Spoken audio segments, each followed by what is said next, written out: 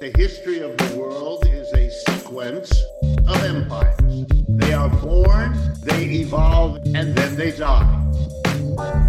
Where do we go from here? Life after empire. Life doesn't die. You can't kill a revolution.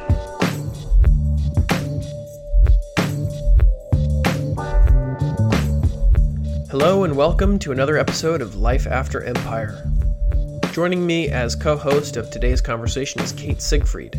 Kate is a managing editor at the Life After Empire Substack and a researcher whose work is focused on the role of culture in facilitating national liberation struggles during the Cold War. In this episode, you'll hear our conversation with Christopher T. Bonner, Assistant Professor of French and Francophone Studies in the Department of Global Languages and Cultures at Texas A&M University and author of Cold War Negritude, Form and Alignment in French Caribbean Literature, soon to be released by Oxford University Press. The book is already available for pre-order, find the link in the show notes, and we highly recommend that you put a purchase suggestion in with your local library. Purchase suggestions are a great way to access expensive academic books for free while supporting the authors and contributing to the intellectual life of your community.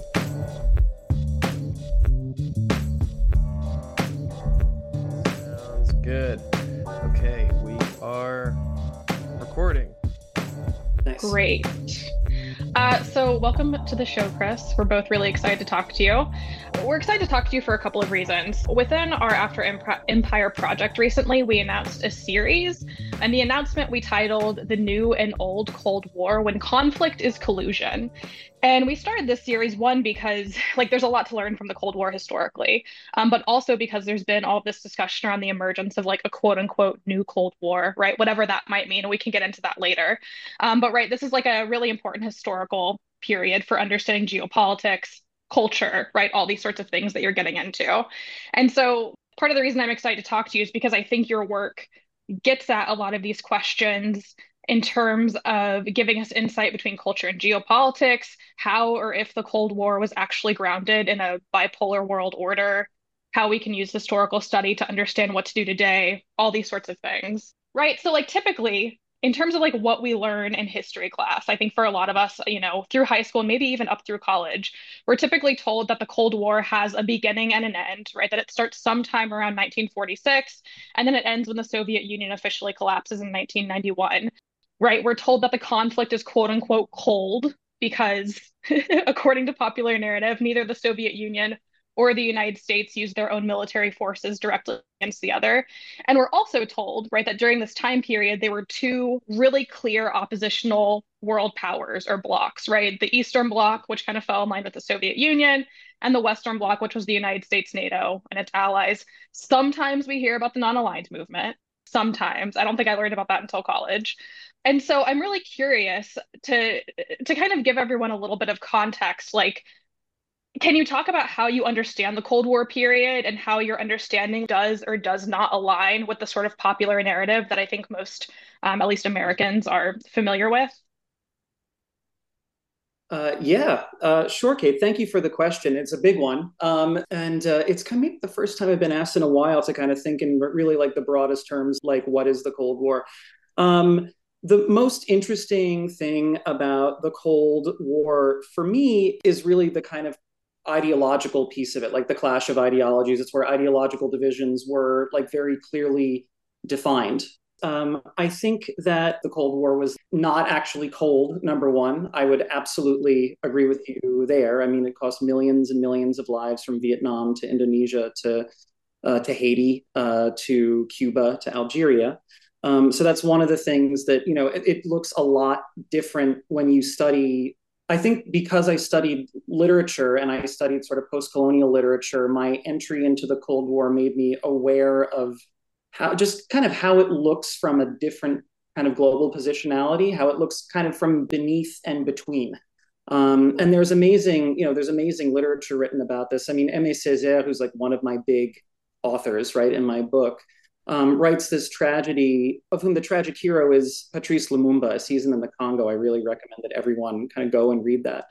And he he talks about the Cold War for like the third world in sort of national leader, right? Leader of a national independence movement as specifically like a tragic position.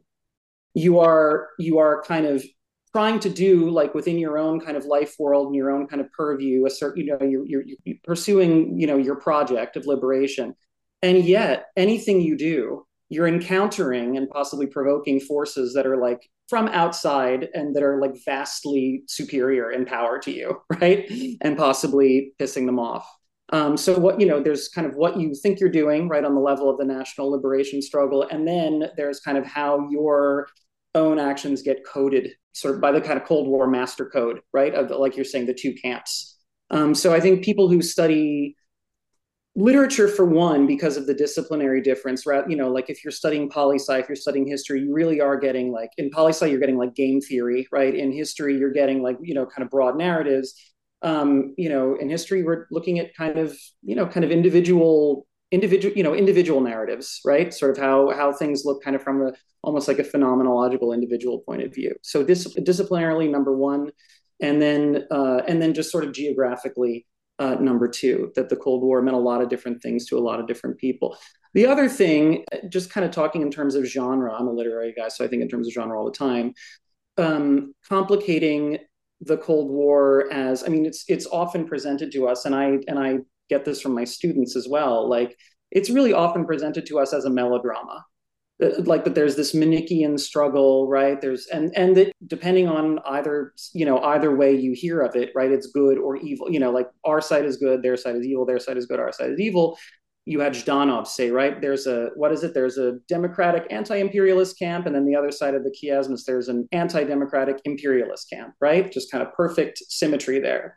And as we know, right, if we study, even if we just study the United States and the Soviet Union, but really if we study the second world, the third world, right, different areas of the globe, it's the effects of the Cold War are far more multifarious. Global communism looked way different to René Depestre and to Jacques-Stéphane Alexis, who was really trying to reform and kind of trying to make sort of progressive changes in Haiti, than it did to the workers in East Berlin in 1953, for example, right?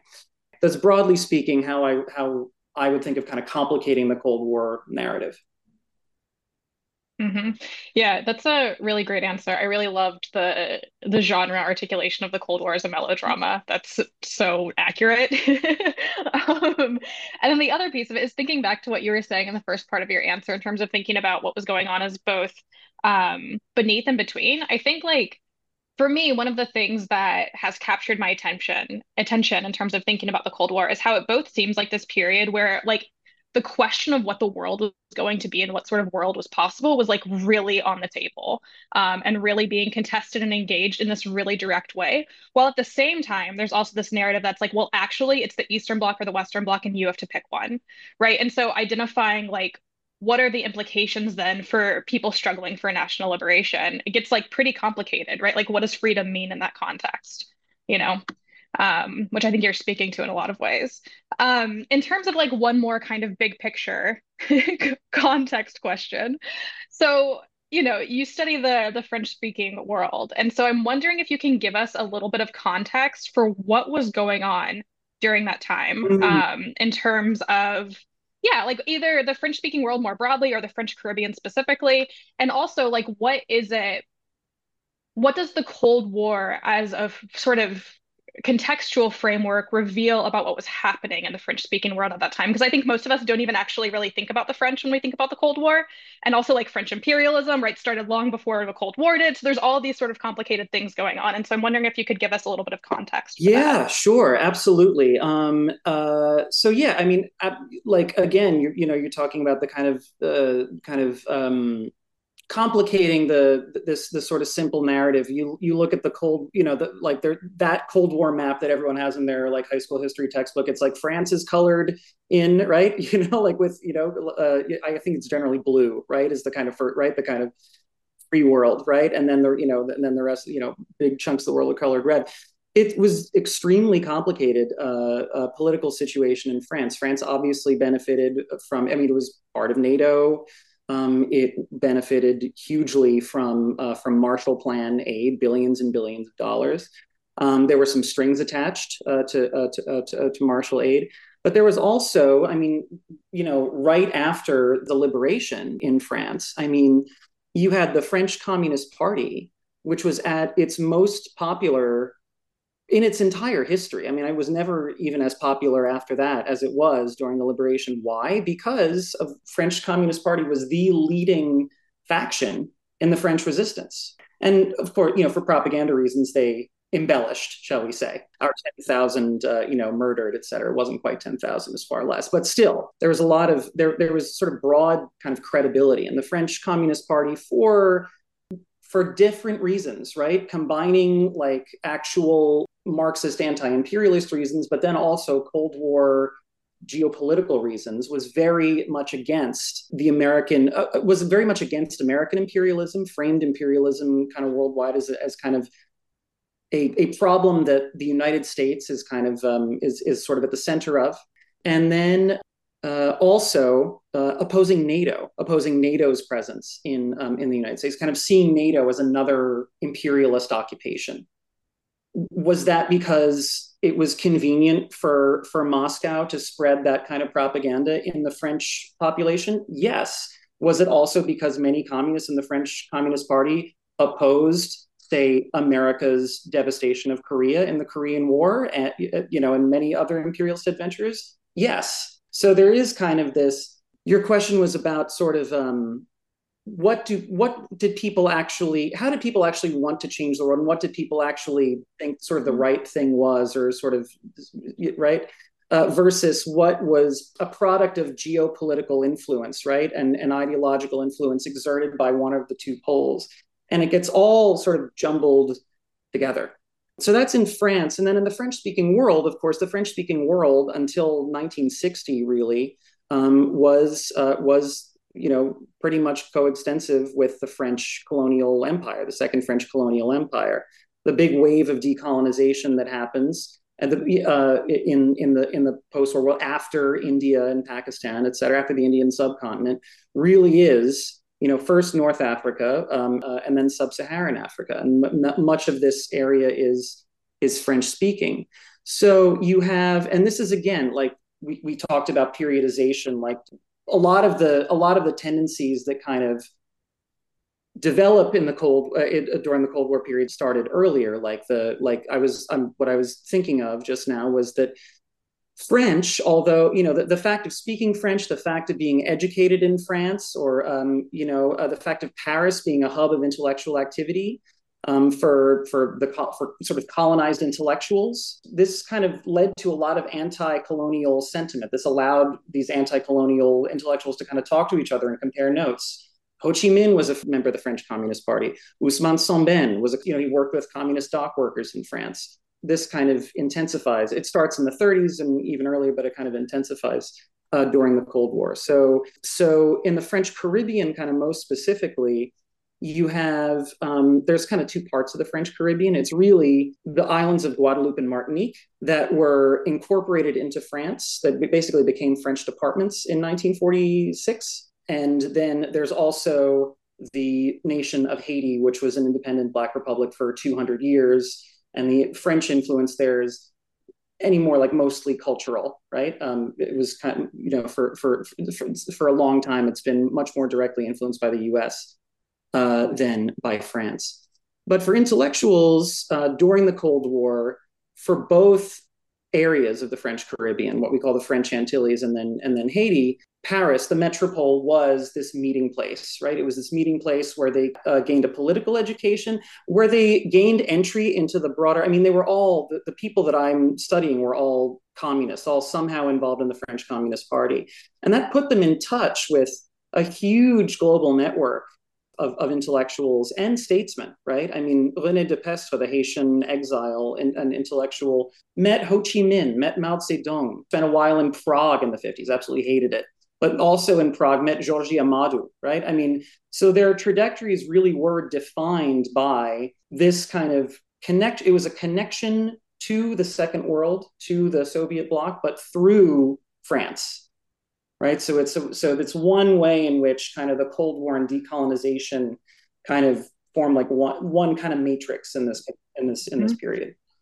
Yeah, that's so interesting. So I started reading this book last week called Insurgent Empire, and I'm blanking on the author, but the introduction of that book is so interesting because the author goes through and kind of debunks like a lot of myths that people were told about colonialism at the time and that were told historically. And one of them is this idea that like the people back in Paris, for instance, didn't care about Mm. colonialism, that like the colonized places in the metropole were like totally detached from one another. And I think this is so interesting, especially because it totally ignores mechanisms like what you're talking about with the French Communist Party and the role that that plays with connecting people to right to the Soviet Union, and then how that kind of it doesn't like collapse the world, but like it changes, right? It changes how you're understanding transnational flows of like culture and politics.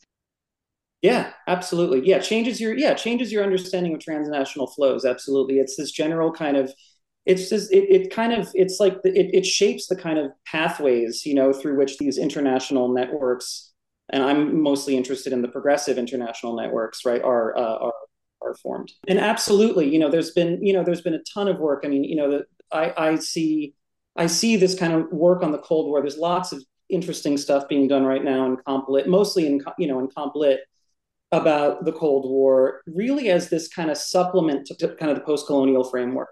It lights up a whole different kind of network of relations that escapes you if you just look at the global South, right? And we absolutely should be looking at the global South, but kind of restoring really the second world, right? Rather than just the first and the third, or kind of in like intra third world. Like, yeah, again, I almost think of it as kind of like abandoned subway tunnels, or like abandoned that are like Hmm. there, Yeah, right? for But we just sure. ignore, right? Totally. Yeah, I think this is a really good transition to thinking about culture more intentionally because for me, like the study of culture is what enables this sort of approach to even take Mm-hmm. shape, to like really draw connections between like micro instances of cultural production, whether it's like writing a poem or giving a speech or doing whatever, right? And then these like really large global scale transnational networks. And I think like there's still a lot of skepticism around that. I was at a conference recently presenting work and I was sort of I was giving like a very normal presentation. I was talking about world systems theory and like taking the world system as the unit of Mm-hmm. scale. And the response that I got from some audience members, like people were positive, but some of them were like, "Oh, ha ha, good luck studying the whole world. Like, how could one possibly do Mm-hmm. that?" And I was like, "Oh, that's so interesting. Like, I feel like I can actually do it, not like easily, but there is an established methodology for using culture as this entry point for understanding politics." Um, and there's generally like a lot of skepticism around that. I don't know if you want to jump in on that, Tyler. The thing that I think of connecting to Chris's work on this topic is the attempt to create an international network of Black writers. The first Black Writers Congress. What is it? What is it called?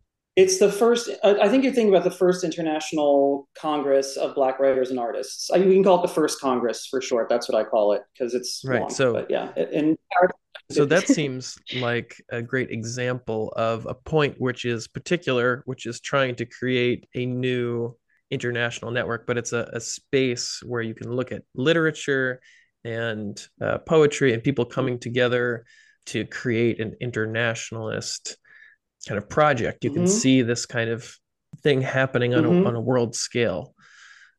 That might be a good example, kind of entry point into thinking about, can you study these global questions through culture in that way? Well, I mean, I think in a way you sort of have to in order to get the whole picture of at least of what the figures who were present at the first Congress were trying to do. I mean, almost none of them were just kind of men of letter. They were all men, all the delegates of the Congress. Although women, kind of behind the scenes, did quite a bit of organizational work and made other contributions. But none of them, almost none of the delegates were sort of just kind of men of letters, just poets, right? I mean, Leopold Senghor, for example, became the first president of Senegal, and he was one of the kind of three kind of founding fathers, if you like, although it's a masculinist framework of negritude poetry. Aimé Césaire, communist deputy from Martinique and renowned poet. René Depestre, kind of same deal with Haiti. He was a political revolutionary, but he was an exile. Frantz Fanon was at the Congress talking about culture, right? Who else? Jacques Stéphane Alexis, a Haitian novelist and also a revolutionary, got killed trying to overthrow the Duvalier regime, talking about the novel, like how we should be writing novels in 1956. So absolutely. So for none of these figures were culture and politics somehow detached. You know, they conceived of culture and politics as different kind of spheres of activity, obviously, right? They didn't think in kind of like that in writing a novel, you're actually going to cause some revolution to happen, right? But they thought of these two different spheres as absolutely interrelated, right? And just sort of different levels of action and intervention, right? And the interesting thing about the Congress, right, the first Congress, is that a lot of the delegates really did not see eye to eye at all, right? They really, like, they were politically very, very, there were lots of antagonisms. There was a delegation of like kind of African, like you might say sort of Catholics, right? Sort of anti-colonial, informed by a certain kind of like liberation theology, or not quite liberation theology, because it wasn't Marxist. There was this guy Pierre Teilhard de Chardin, this kind of I would say sort of an anti-colonial kind of theology, but not like Marxist liberation theology. Not Marxist, and pretty much anti-Marxist. And then there were communists, right? There were like just straight up communists, Jacques Stéphane Alexis. And then there were people kind of, all over the place. There were Americans. There were like American Black liberals as well who were at this Congress, right? And so culture absolutely was this proxy battlefield. And if you read the proceedings of this, it's so dynamic and interesting just to read. It sounds like it's not, like it wouldn't be, but it really is, because you see these live debates, like Kate, like what you're saying. It's like the stakes of like how we should be writing poetry or how we should write novels is like it's so elevated, right? It is very clear that they're talking about politics while they're talking about culture, by talking about culture. Do you encounter skepticism from people about the importance of culture to politics? Because it does seem like there's a strain of thought, and it's not even confined to any particular political position. It's almost a generalized point of view in our society that culture is about fun and entertainment, and there's still this kind of view that culture is ornamentation, but ultimately a distraction from what is real and what matters and what makes a difference.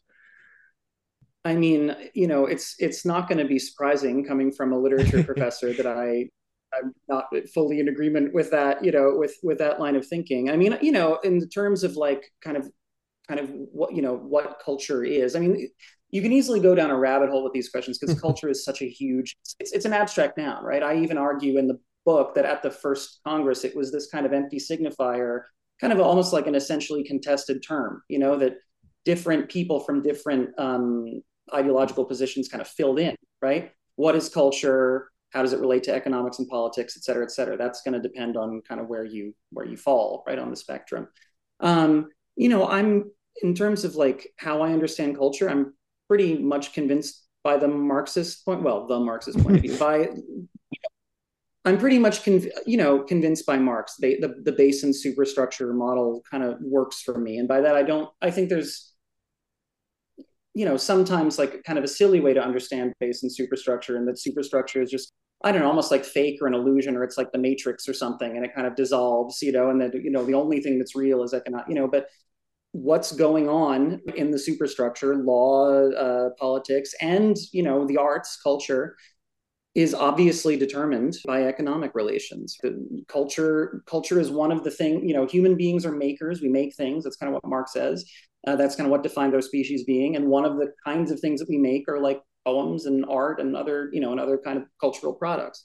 And so there's a mode of production of culture as well. There are institutions, there are practices, et cetera, et cetera. So that's kind of generally how I think of culture. I mean, but like, is like writing a poem gonna cause a, like a revolution to happen? No. I mean, we should be aware of kind of the material, I don't know, just kind of the scale of things, like really like what we're actually doing. Political action is like joining a union, canvassing, et cetera, et cetera. But poetry and literature and other artistic production absolutely can have political effects. So I'm interested in kind of pushing on that a little bit. There are, when you get into some of the specifics, I mean, you talk about De Pestre being interested in this kind of national poetry for its contribution to resisting imperialist occupation. I want to draw that out. What is the role of poetry if it, we're saying it's not just a reflection, right? And it's something different than engaging in a union struggle or an insurrection. There are different modes of intervention within political struggle, but clearly these poets and novelists who are also statesmen, there's something about this poet-statesman where there's a formulation of culture and ideas through this form.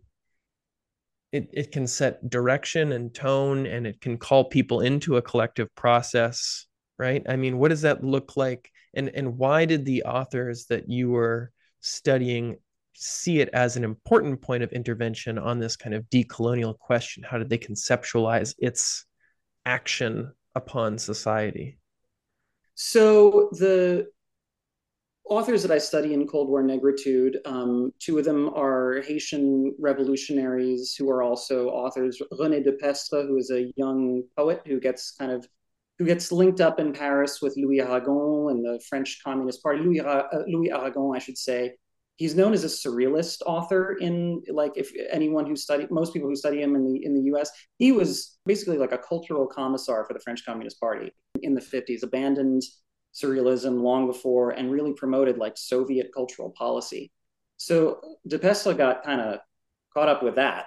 And then another author who was also kind of in that circle was connected with Aragon and the French Communist, kind of the cultural wing, you might almost say, the French Communist Party, was Jacques-Stéphane Alexis. And Aragon was this kind of patron for both of them. Aimé Césaire, right, was a poet and left the French Communist Party in 1956 for a number of different reasons, basically on anti-Stalinist grounds, saw the relationship between literature and politics in a very different way. But all of them were political actors who were also very much engaged with the literary and cultural sphere and saw their political interventions, the kind of vision of what kind of world that they want to see, as very much entwined and entangled with their aesthetic vision.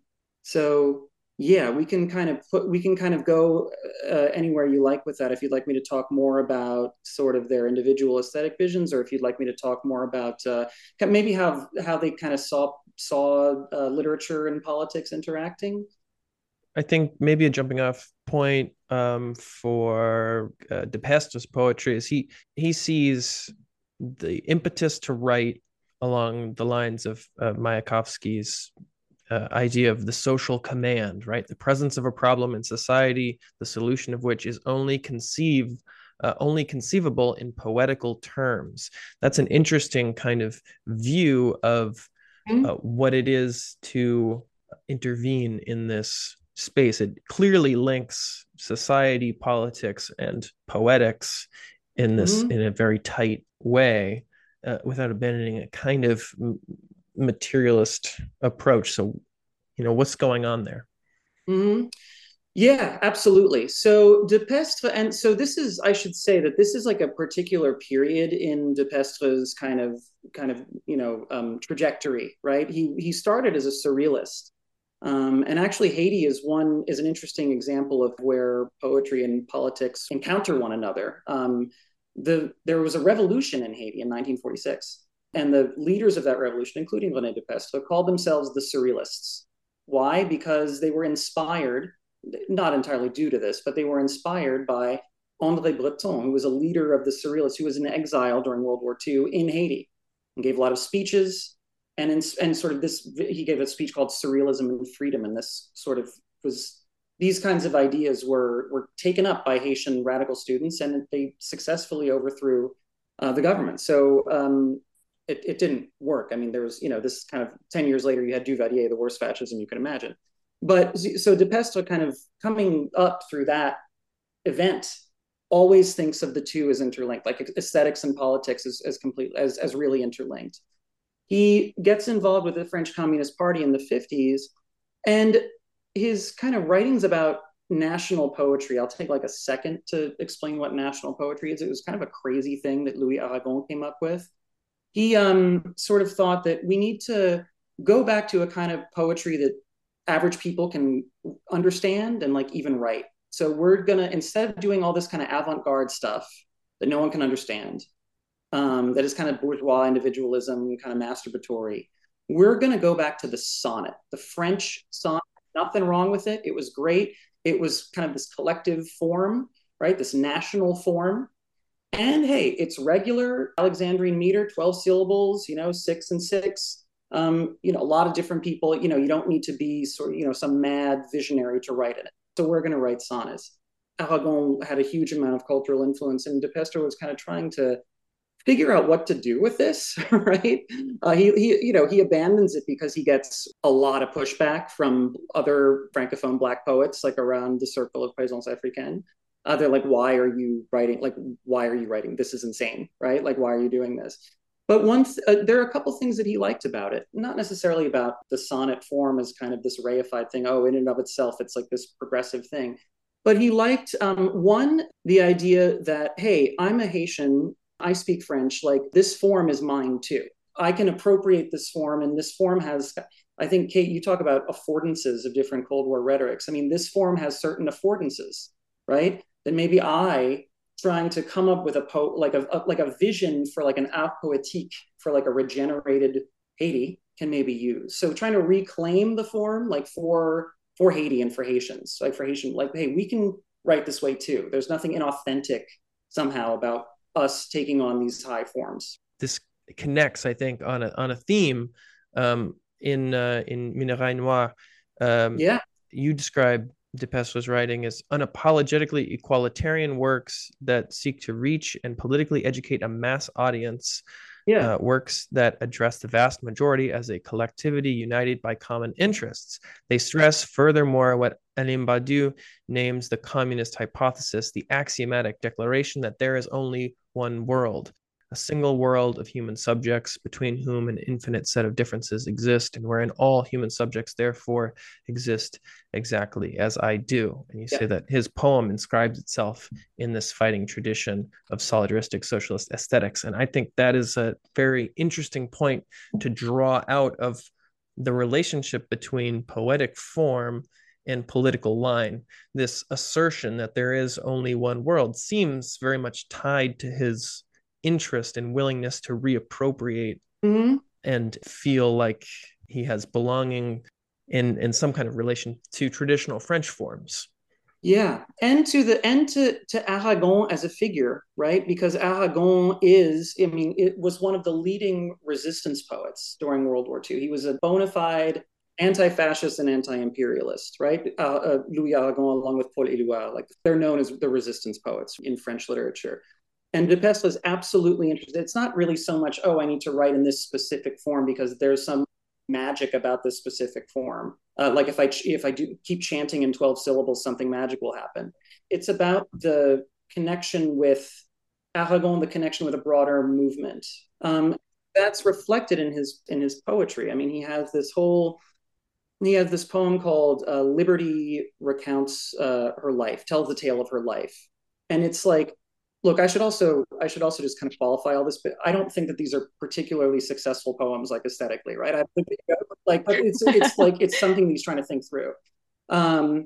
He's got this whole, and it's in this voice of liberty, like the kind of spirit of liberty. And she, at the end of this poem, she Liberty, and this, he's doing the voice of liberty, enumerates all of these sort of oppressed people facing different kinds of oppression and exploitation in various contexts, women who are being beaten, abandoned children, Black people who are being lynched, workers who are being slapped in the face by their bosses, et cetera, et cetera. And he takes this Alexandrine form, which I'm telling you, it's 12 syllables, and you're supposed to kind of break them in half, 6 and 6. He gives each of those people 6 syllables, 6 syllables, 6 syllables. They each get to share. They're each kind of literally physically placed next to each other and grouped together, right? They each kind of get the same space. And there's this, I'm trying to connect what De Pest is trying to think through to like kind of a political imaginary like Brecht in the Workers United Front song. Comrade, there's a place for you. Come and join the Workers United Front because you are a worker too. You too have political belonging here. So that's something interesting that De Pestre did that was kind of more interesting than what Aragon himself was doing. That seems even, and can't quite recall if you bring these up in different places, but you bring up in the book this relationship to different forms of belonging. One of them being comradeship and the form of comradeship, and you draw on Jodi Dean's work for this, and thinking about the way that comradeship for Dean is a generic form. Yes. Is interesting in relationship to this 6-6-6-6.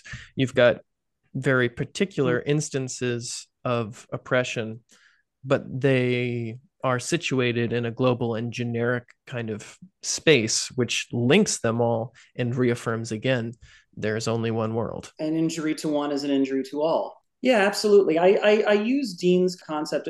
I think she does something really interesting with theorizing the comrade form. This thing that really most of us grew up just kind of like hearing as a joke, like, oh, okay, comrade, right? Like trying to reclaim something politically useful in that form. And I think that there is. It's like genericity, like or genericness. And then it's also the idea that it cancels out previously existing relations and it promises new relations. It promises like, okay, whatever relations you've had before, we're all in this together and we're going to produce new relations, right? That are kind of start out from a basis of equality, right? The third thing is that the comrade is not about individual subjectivity. It's not about me. It's an us, right? It's relational. And she goes back to the etymology, like refers to like a structure, sort of rooted in equality. And it's not that there are no differences. It's more emphasizing like everyone has a place. And I think De Pestre was very interested in that. And there were specific reasons why he was interested in that. De Pestre was fighting. I mean, what was happening in Haiti at this time was the emergence of a pretty nefarious right-wing racialist ideology called Noirisme, which grew out of cultural nationalism. There was this movement called the griot, right? It's a term for kind of a West African storyteller. Wise man, yeah. Right, exactly, right. And the movement itself wasn't inherently fascist, but it went in a bad direction. I mean, it winds up with Duvalier. Duvalier kind of basing his own kind of cult of personality and his distribution of political favors and also his whole kind of ruling ideology in this essentialized notion of blackness, right? Mm-hmm. And De Pestre is absolutely 100% opposed to that.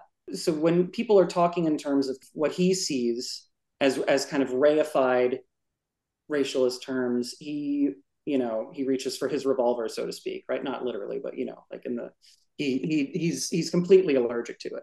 Yeah, that's interesting. And I think that, so there are these different and competing and forms of belonging which are being articulated in different spheres of political action. And there's within Black movements, cultural nationalist movements, national liberation movements, and decolonial movements, there are articulations of Blackness which do not rely upon the same forms of cultural essentialism. And negritude is a more encompassing kind of form, which is articulated in relationship to Marxist projects, sometimes, not always, in the way that, so each of the three thinkers that you engage with in your book maintain some kind of affinity for this concept of negritude or Blackness, without kind of relation to it, right, without falling into a cultural essentialist position, but also recognizing that there was at least seemingly something absent within their existing experiences of Marxist and communist politics at the time, which needed to be supplemented in some way, or that there was something something here, some form of belonging which needed to be brought into this struggle. And I'm curious about that. Yeah. Did they manage that tension in different ways, more or less productively? Is there a vision of it that you thought makes more sense at the end of the day? Or Yeah. The two Haitian writers that I look at, Jacques-Stéphane Alexis and René Depestre, are both very critical of the discourse of negritude. Alexis, he doesn't really use the term that much, but he's extremely critical of forms of political belonging that are exclusively racial or that are based on an understanding of race that is essentialist, right? Let's put it that way. Césaire as well, but so the interesting thing with Césaire is really the one who coined the term negritude. He coins it in a very different political situation, which is the political situation of the 1930s. He's a student in the 1930s at the École Normale Supérieure. He likes to come up with neologisms, and one of them is negritude, right? My negritude is neither tower nor cathedral. It plunges into the red depths of the earth. That last line might be a little bit different, but essentially, right? So he sees negritude not as some kind of, some kind of set of essential characteristics, right? That people with a Black identity have. He sees it really as like really in existentialist terms, almost as like a being, right? This is kind of my positionality and my own process of like subjectivation and self-creation, and I need to try to look downward and inward. I need to look back at history. I need to look at kind of my surroundings. I need to look at a number of things to kind of think this through, to kind of work through this problematic of Blackness.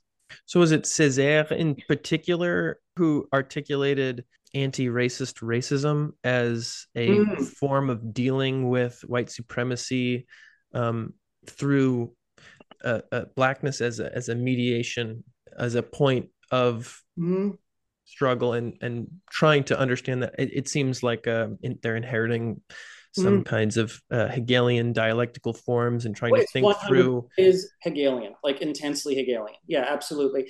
I mean, Césaire's cohort, a lot of people in Césaire's cohort were really formed in this kind of Hegelian philosophy, like Alexandre Kojève, right? This is kind of what they were drinking in, right, in Paris, like in the 30s, right, in the 40s. So yeah, absolutely. Your question was about anti-racist racism. Anti-racist racism. So that's not a term that Césaire uses. That's a term that Jean-Paul Sartre, writing about negritude, trying to theorize negritude and to connect it to existentialism, uses, right? And very much, and so in Sartre's view, and Sartre got a lot of pushback from this, but then Césaire kind of said he agreed with him, that this is a step that's because people who have been ascribed, right, the identity of Black, right, who've been racialized as Black, face this particular set of oppressions, right? They're interpolated, some as workers in some part as well, but also as Black, right? They need to go through this dialectical process, right? To sort of undo the racism, they need to start, there needs to be kind of the negation of white racism, then the determinate negation, hopefully of something else, hopefully eventually getting out of racialized thinking altogether. Sartre says that the ultimate goal is, a society without races, right? Or a society that's moved past racial ideology. That's a hugely contentious, right? As you can imagine, like a hugely contentious thing in studies of negritude. And at the time, it was a hugely contentious thing. It was, however, something that Depestre, as a Marxist, was interested in. So Depestre himself was thinking, actually, yeah, you know what? Like, you can't just sort of stop thinking in racialized terms, like by flipping a switch. Like, there's a process of self-creation, of disalienation, right, that you have to go through. There's a process of dialectic that you have to go through. And so Depestre's connection to negritude was like, all right, if we have to do the negritude thing, that's how I'm going to think about it. In the United States, questions of race and racism are right at the heart of politics right now, and historically. I mean, the most revolutionary moments in American history are connected with the overcoming of the overthrow of slavery, And still we see like the biggest social movements and uprisings that are happening in the country are connected to questions of race and racism, and people are still struggling to grasp the relationship between universal struggles and what are cast as particular struggles in this relationship, and trying to say, well, is that even the correct framing of, the Black struggle is a particular struggle, or is it not? And how do we understand and move through that as part of a process which involves us all? Mm-hmm.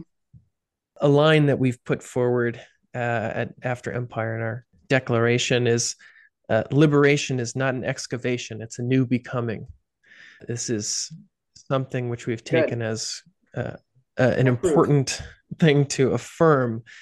We are creating a new, much like you said with the comrade, the vision of the comrade is we are stepping into this together. It's something that will be forged and composed through struggle. And it's very Fanonian as well, right? Like Algeria is us. We're the ones in the struggle. We're the one who are, like the national culture is what's going to be the result of the struggle. Yeah. So in the intro to your book, you wrote, if anti-colonial Antillean intellectuals active in the interwar period and during the Second World War contested the alienated, racialized subjectivity imposed upon them by European colonialism and white supremacy through poetic catabasis, the global wave of decolonization called writers outward towards the world, the entire world, rather than inward. And I think that this is a really interesting juxtaposition of, so if I'm not mistaken, catabasis is like bringing back to life, like a kind of calling up the dead.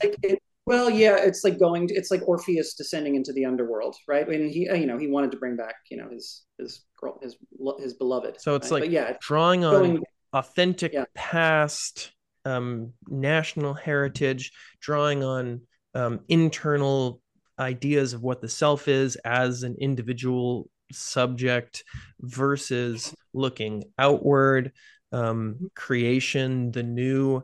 This is like an important dynamic that people are dealing with as they try to manage how they've been socialized as a particular form of individual, as someone who is socialized as Black, socialized as a woman, etc. Right? And what that means and how it has to be processed artistically and politically. I mean, do you see that reflected in some of the literary creations? Like, is there an inward form of poetry and literature in the novel versus an outward form?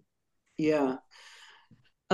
Yeah, absolutely. So I'm speaking like really schematically, but I'm talking about general tendencies, right? That the sort of what counted as the emancipatory work that poetry should be doing, or that literature should be doing, kind of more or less the predominant kind of understanding of that in the 30s and really up through the 40s, right? From Songo to Sartre, like, from a lot of different, not a consensus, but a lot of different people who thought a lot about this agreed that, like, well, for Black poets who have been ascribed the racialized identity of Black, this is the kind of emancipatory work. It's reclaiming and disalienating subjectivity, and that requires the turning inward that many people associated with lyrical poetry. The surrealists kind of documenting their dreams, if you kind of think of that kind of connection, kind of going inward. And I mean, what does Breton say? Like, like, who am I?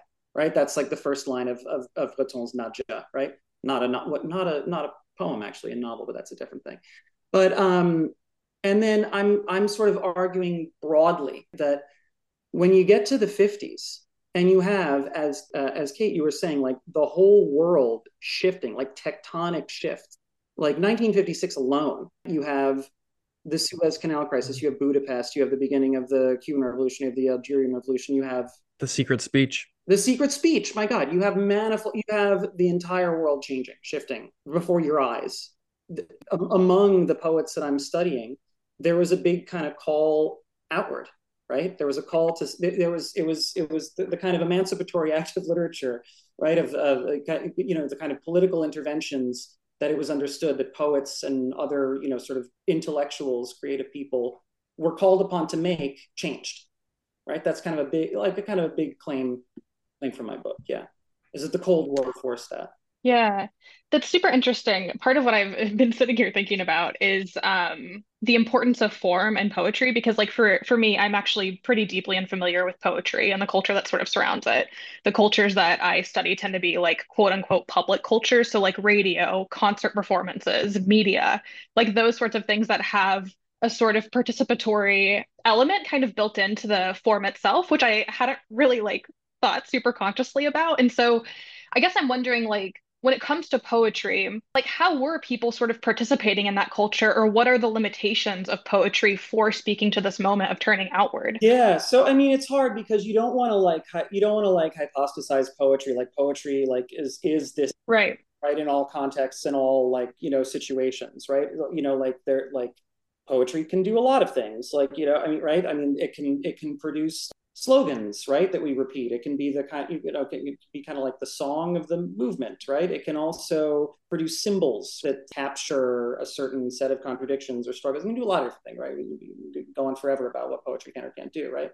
But I think one of the interesting things that one of the interesting sort of tensions in thinking about what poetry couldn't do, specifically in the period that I look at, is like the figure of the poet itself, right? I mean, himself, like I think, unfortunately, the three authors I'm looking at probably gender the figured poet that way.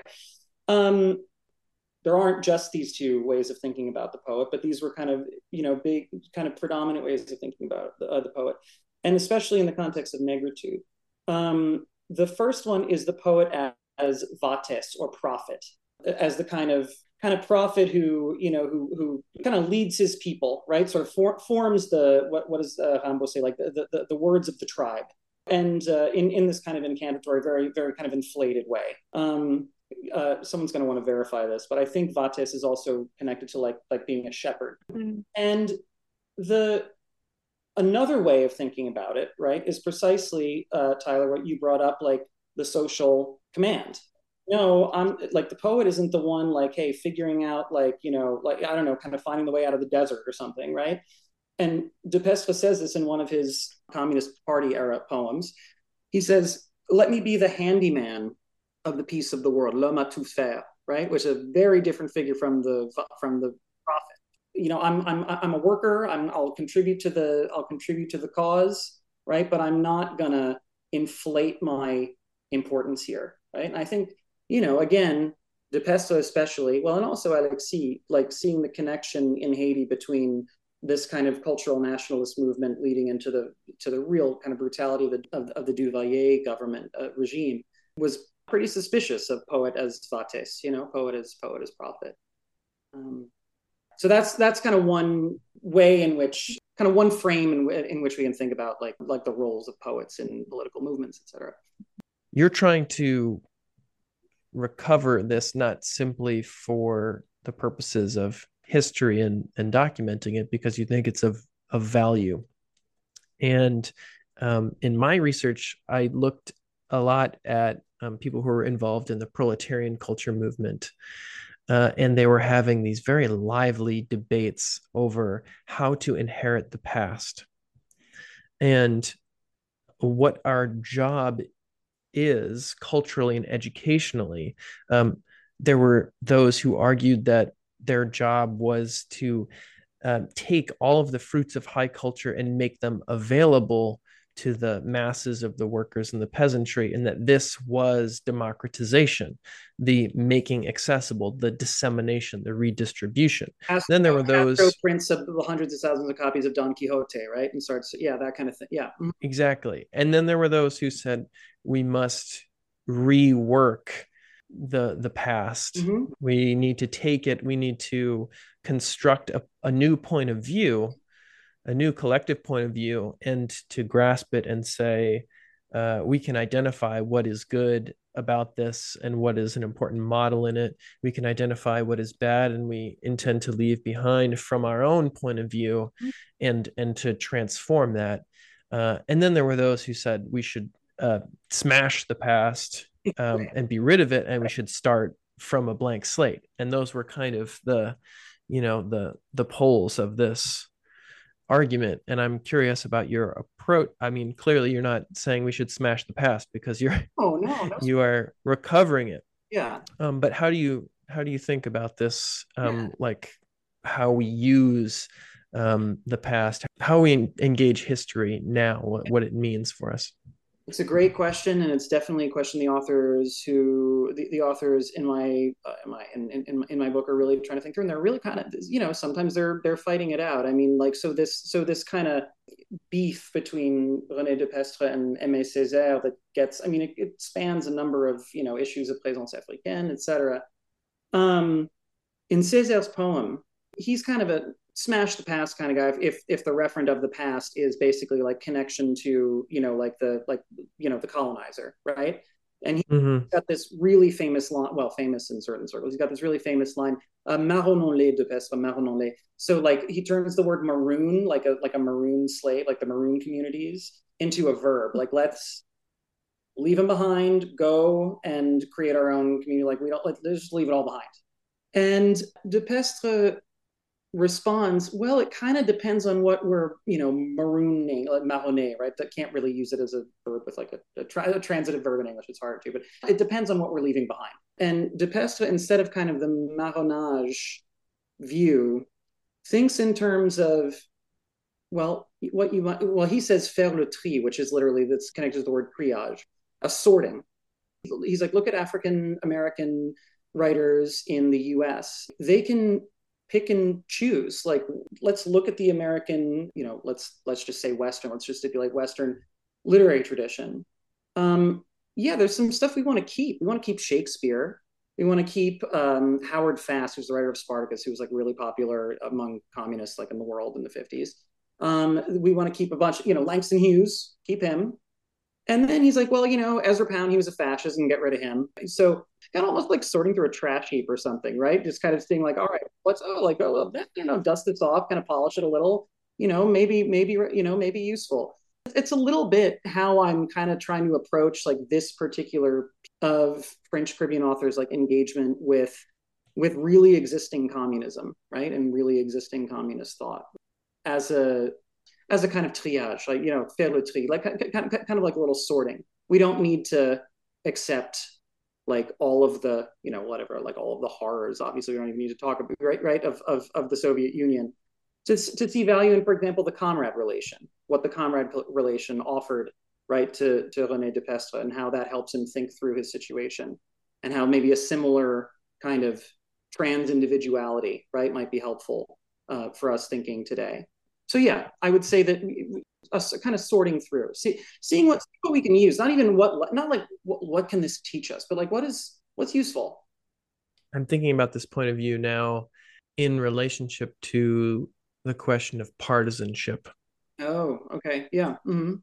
And sorting implies a distinctive point of view, a basis upon which one sorts. And a Communist Party did a lot of sorting, right? Stalin did a lot of sorting. Yeah, Mm-hmm. Of course, sorting, as you're gesturing towards, always involves exclusion.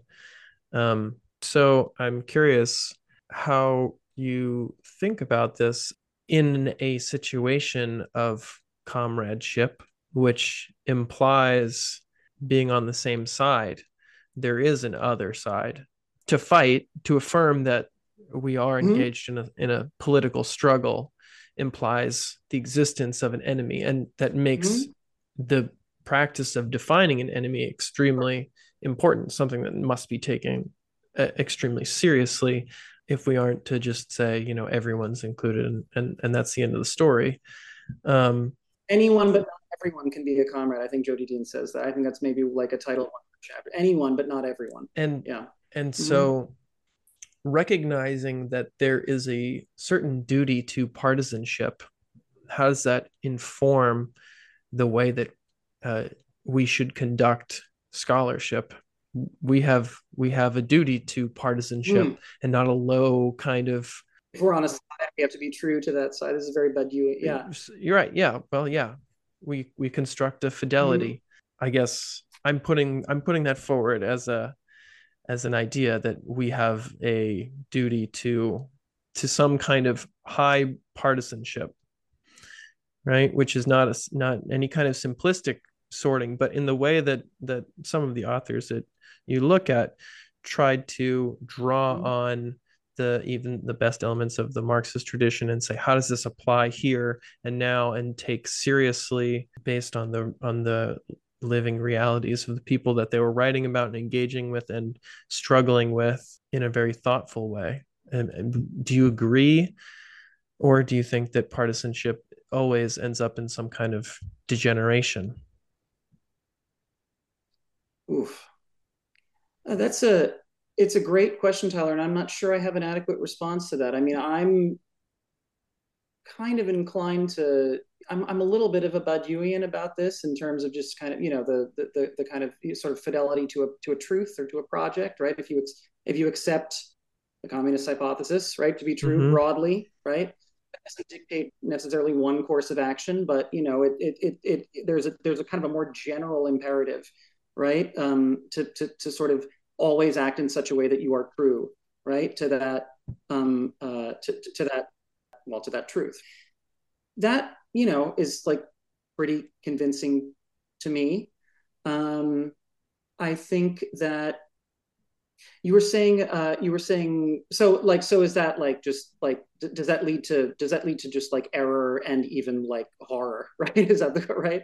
I mean, Badiou talks about I think he writes about evil, right? I think it's in ethics, in Badiou's ethics, right? He's there's oh my goodness, now I'm putting myself on the spot by saying, but there's the sort of possible errors, right, on the path of like fidelity to a truth, right? There's betrayal, right, which he kind of ascribes to like the sort of the ex-Trotskyist like kind of people who were like kind of right-wing, Christopher Hitchens sort of. Well, yeah, Christopher Hitchens, and then like the French, like the even more louche, like French versions of Christopher Hitchens, like Bernard-Henri Lévy, for example, right, yeah. The Nouveau Philosophe, like of the 70s. There's I don't think he called it terror. I'm blanking on the name that he called it, but then there's basically like the Stalinist error, right?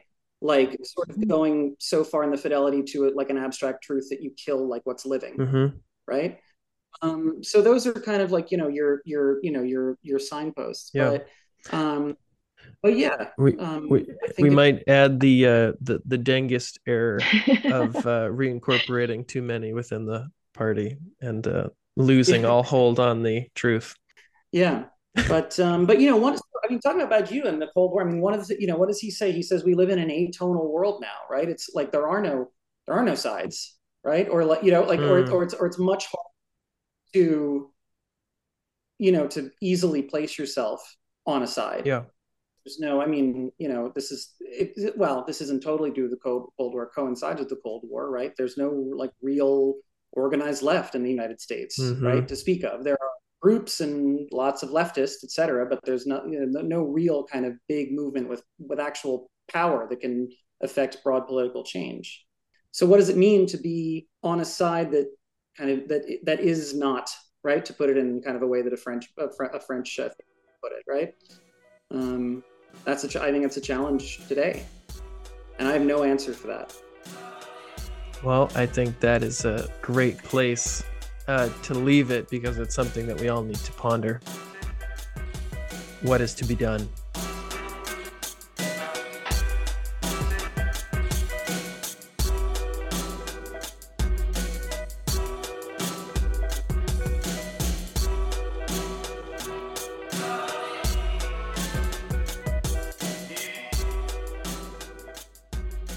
Thanks again for joining us for today's episode. We hope that you enjoyed it. We didn't talk a lot today about contemporary events. We were looking at history, but as we all know, there are ongoing struggles for national liberation, and I want to leave you today with the words of a poet who understood his poetry, his work, as a contribution to the struggle for Palestinian national liberation, Rafat al-Hariri, who was recently killed in an Israeli airstrike. This is a poem. It's his last poem, read beautifully by the actor Brian Cox. If I Must Die by Rifat Alaria, November the 1st, 2023. If I must die, you must live to tell my story, to sell my things, to buy a piece of cloth and some strings. Make it white with a long tail, so that a child somewhere in Gaza, while looking heaven in the eye, awaiting his dad who left in a blaze and bid no one farewell, not even to his flesh, not even to himself, sees the kite, my kite you made, flying up above, and thinks for a moment an angel is there, bringing back love. If I must die, let it bring hope.